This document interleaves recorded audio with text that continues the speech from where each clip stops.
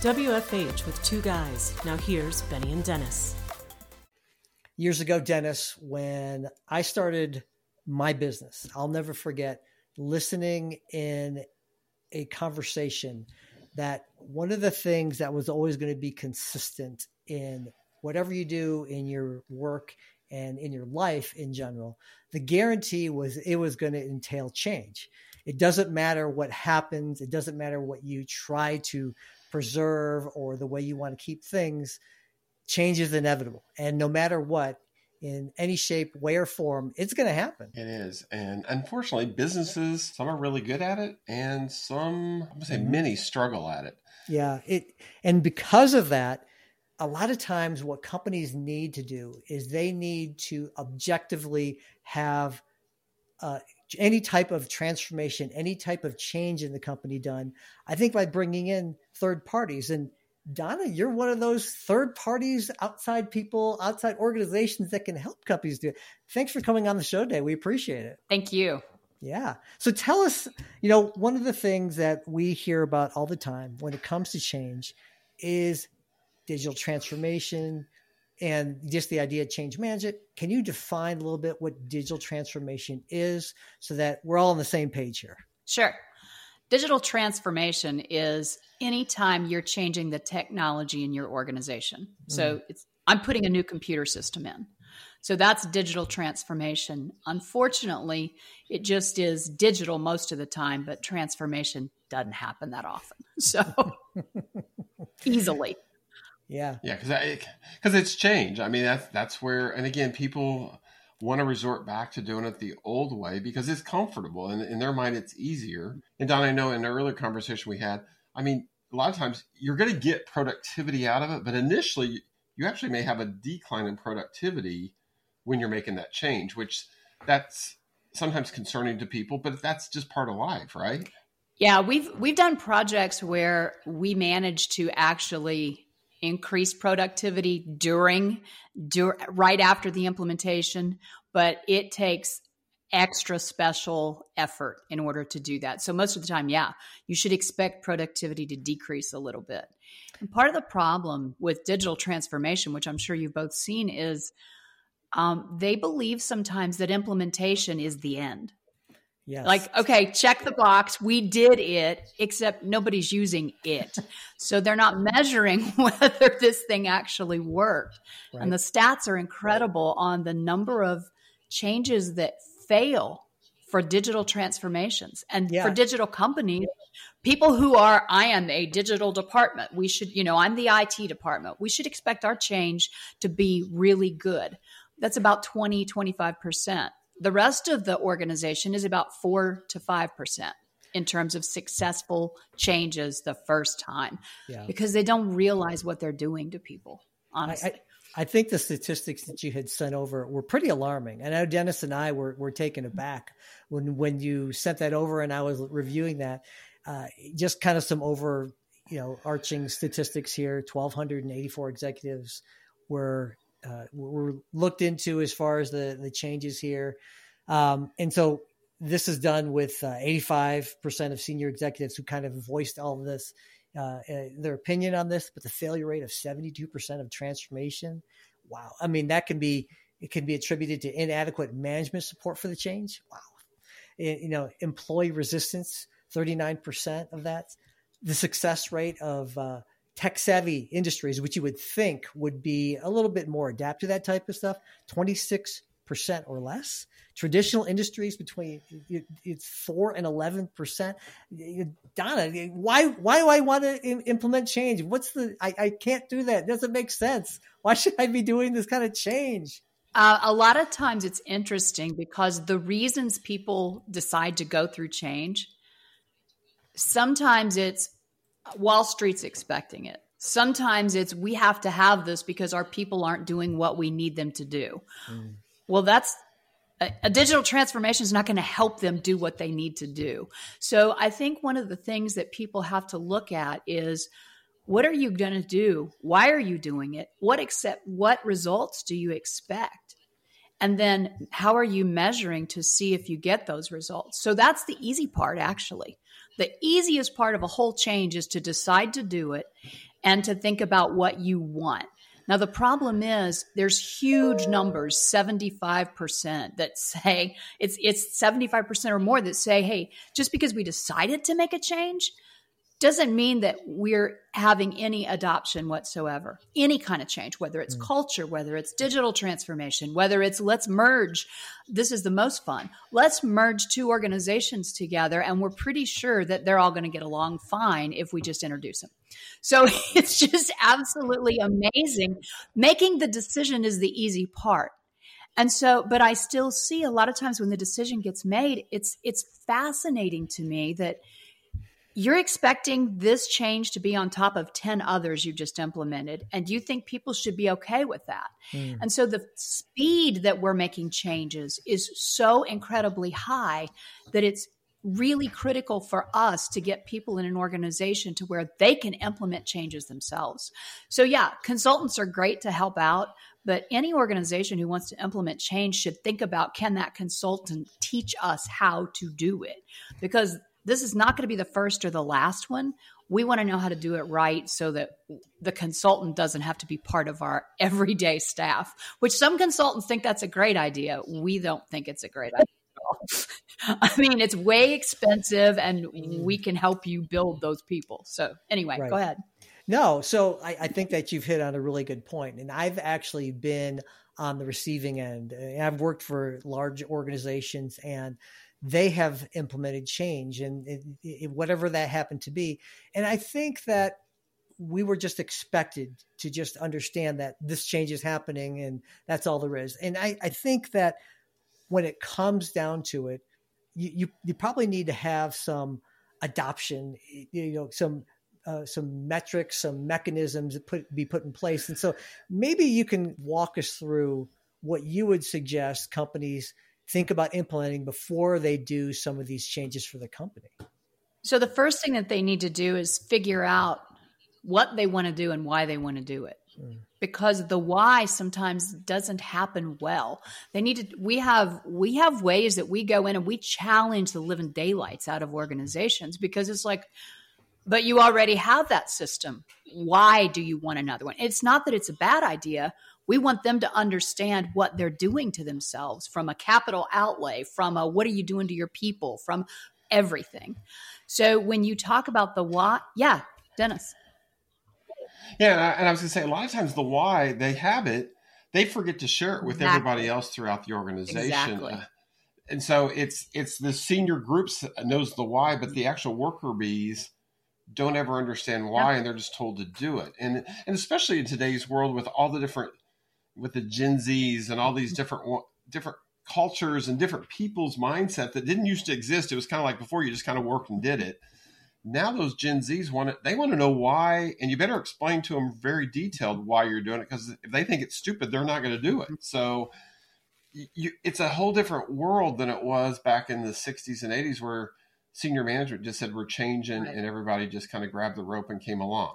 Well, they didn't then either, but now it's worse because there's so much change happening all the time. It's the rate of change that's different. The ability to adapt to that change is not any different. One of the things that we see when you ask, how do you monitor this? Well, first of all, you've got to figure out what you're changing, who it's affecting, what are they going to get? And a lot of times why don't we bring in the departments? Why don't we bring in the leaders who are in those departments? Because if you bring them in up front, what happens is you get automatic involvement. I just got to give you my voice.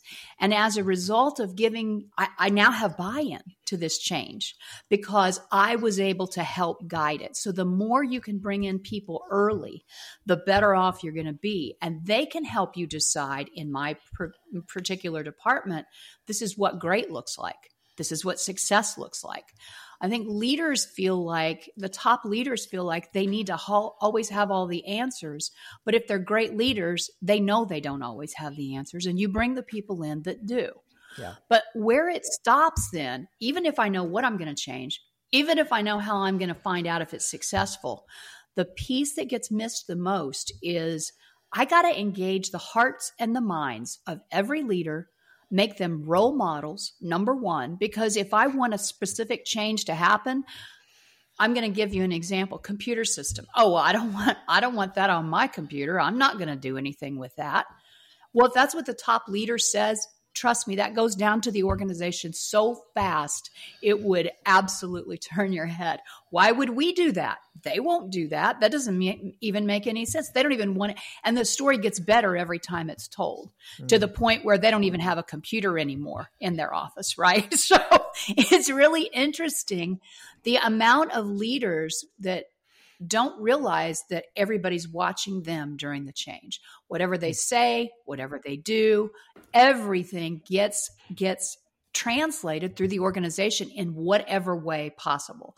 So it's critical when you're trying to engage the hearts and the minds of employees that you've started with the leadership team, because a lot of times they're not even aligned on what that change should be or what it's going to do. Well, I didn't vote for that. Well, that doesn't mean you aren't in, And I mean, we've worked with leadership teams before that we have had to replace leaders on a leadership team because a transformation in an organization they didn't believe in and they wouldn't support. And it got to be really, really ugly to the point that they got replaced. So, I mean, you have to have whoever is your sponsor incredibly serious and willing to make sure that they're leading that charge. If you do that, then that makes your whole change easier. If you don't have that, I just did a keynote a couple of weeks ago and I said, if this isn't there, just give up. Just give up now. Don't even put your heart into this. Don't even hope that it can happen, because those leaders, if they're not going to show you that they're really all in, they made the decision. But then they want to hand it off to somebody and say, here, it's yours now. This is your baby. I hope you raise it right. No. So the hearts and minds start at the top. Along those lines too, as well, Donna, I think you made a really good point, as well as not only having the leadership involved and really letting them see that you're there behind this so that their employees can get on board with that and not create any resistance. I think it's really important too, from the employees' adoption perspective. They need to stay involved. They need to be part of this whole process. It's not just a matter of this is the way it's going to be and that's the way you're going to have to do it. There's more that goes beyond that. I think employees a lot of times don't feel heard. They don't feel heard in terms of what's going to work for me, because when you start to look at what are all the pieces that I need to engage your heart and mind, number one, I got to have the leaders who are saying the right things. That means that they can't come up with their own things. It has to be consistent. It has to be messaged. It has to be, leaders. Well, I can just send an email once a week. Absolutely not. I mean, we go from an engagement perspective. One of the easiest things to do is, as you're looking at who does this thing, whatever this change is, who does this affect? Bring them all in and say, hey, if we did something like this, what would that do to you?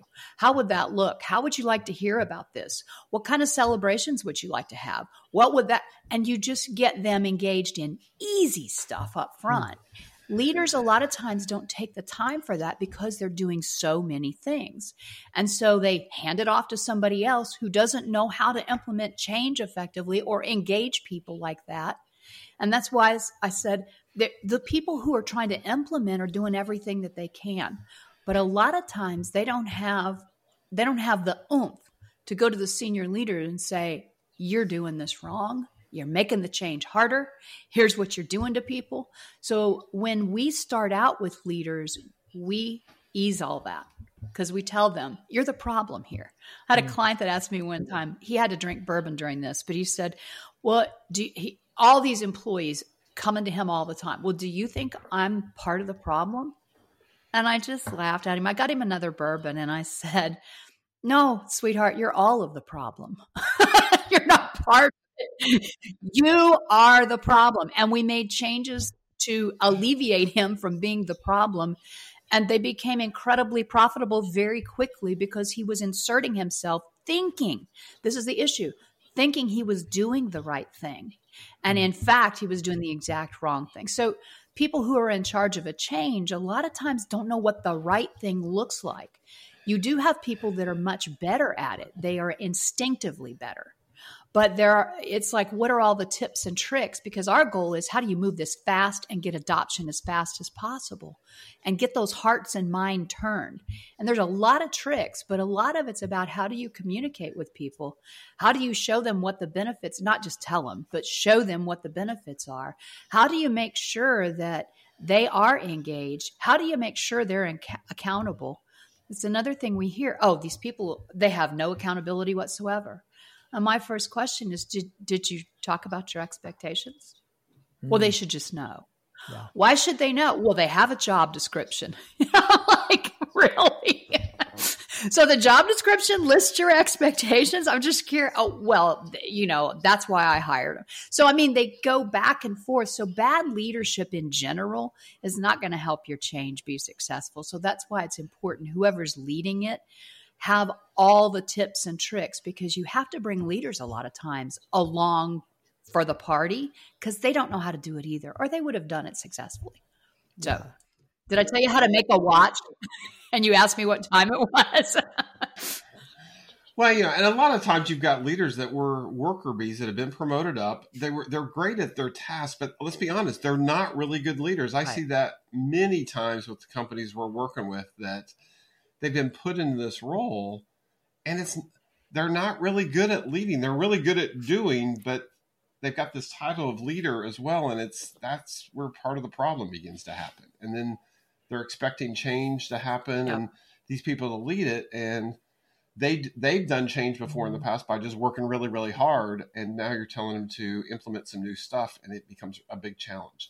The other thing we see a lot, I know on our side, we go into a company and we'll be the 10th time they've tried some new software. And it's like, the software is not the problem.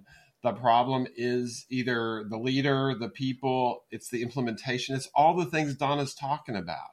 And that, you can buy 15 more softwares and you're still going to have the same problem for a software or a process or whatever you're doing, because it's all about that change management and how you manage it more effectively and help people buy into it. The other one, Donna, I had a question for you.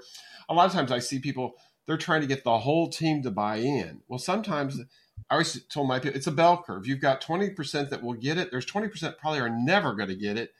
It's that 60% in the middle that you're trying to get. So you're trying to get 80%, because that 20% on the back end, you're probably going to let them go or hope that they leave, or you're going to help them go somewhere else to get them out of the way in some of these changes that are happening. I mean, thoughts there? It's interesting because you are going to have early adopters. I think people think that change happens in a department. No, it does. It happens in an individual's head. Because I will tell you, I know how to lose weight.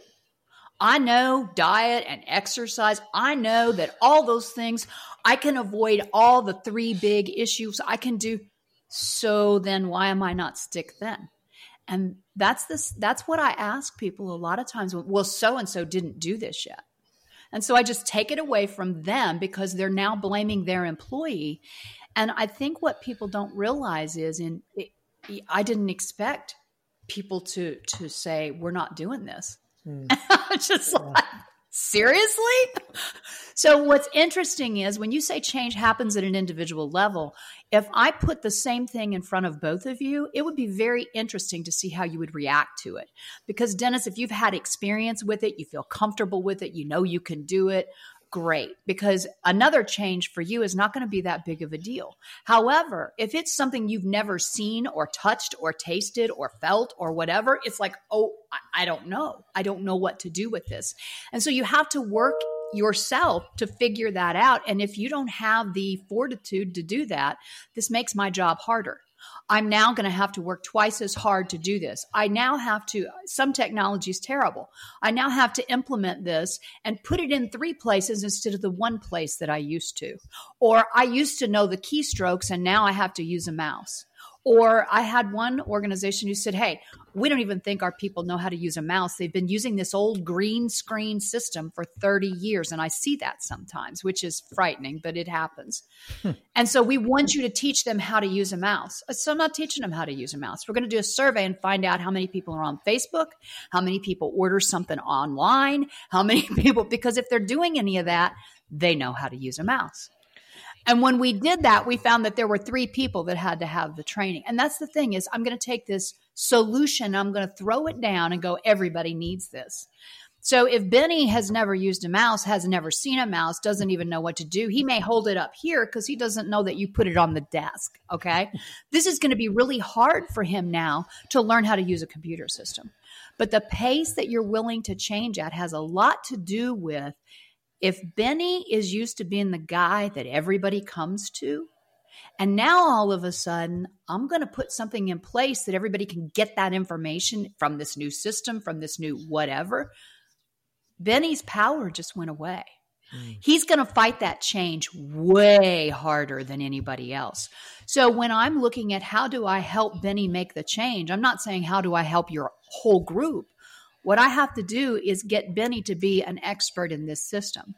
Give him extra, because everybody is trusting him. Everybody is looking to him. He would be somebody that I would pull in. I need his heart and mind first, because he is going to talk smack about that thing if he doesn't like it. He has something to lose. And that's what I think people don't understand is what do they have to lose or what do they have to gain by saying, I'm not doing that. So your 20% of they may have to go somewhere else is probably correct, but there are ways to have no dead soldiers here. There are ways to do it. It is hard and it is frustrating sometimes, but when it works, it is so exciting. You know, I think you bring up some amazing points here and things that I have seen in my personal experiences. I could share you a story about we were bringing in a new telephony system for a client, and I was meeting with the IT director, and I could tell what he was trying to do is find out information to see if he could build it inside his company. And what the COO had said, no, we are outsourcing this because we are not a telecom company, right? And so I thought that was pretty funny. And I believe he was not part of that organization anymore. But I think you bring up some really good points, and I look at this as an opportunity for some people really to shine. You know, if you are giving the ability to communicate and let them know how things are going, getting the employees involved, it's an opportunity for them to show that they're potential leadership material, that they have the ability to adapt. They can really roll with the punches and be able to implement that. That's going to look pretty good in a leader's mind. And if I'm running my business, I'm going to keep my eyes peeled for that those type of standouts. Our goal is always to make sure whoever we don't have a client, we have a client with a waterfall effect.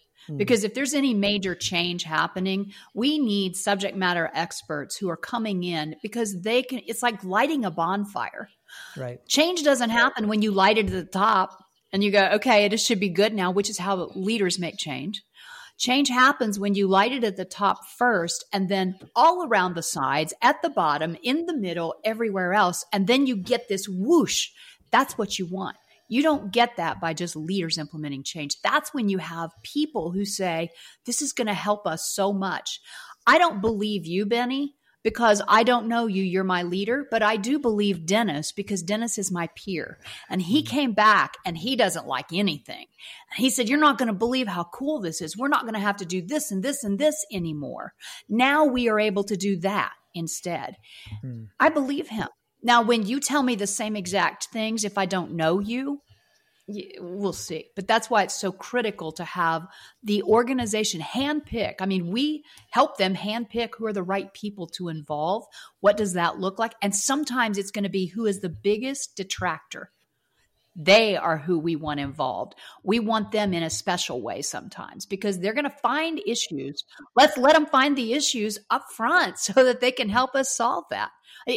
And people are so scared of doing that. It's like, no, trust me, it'll work.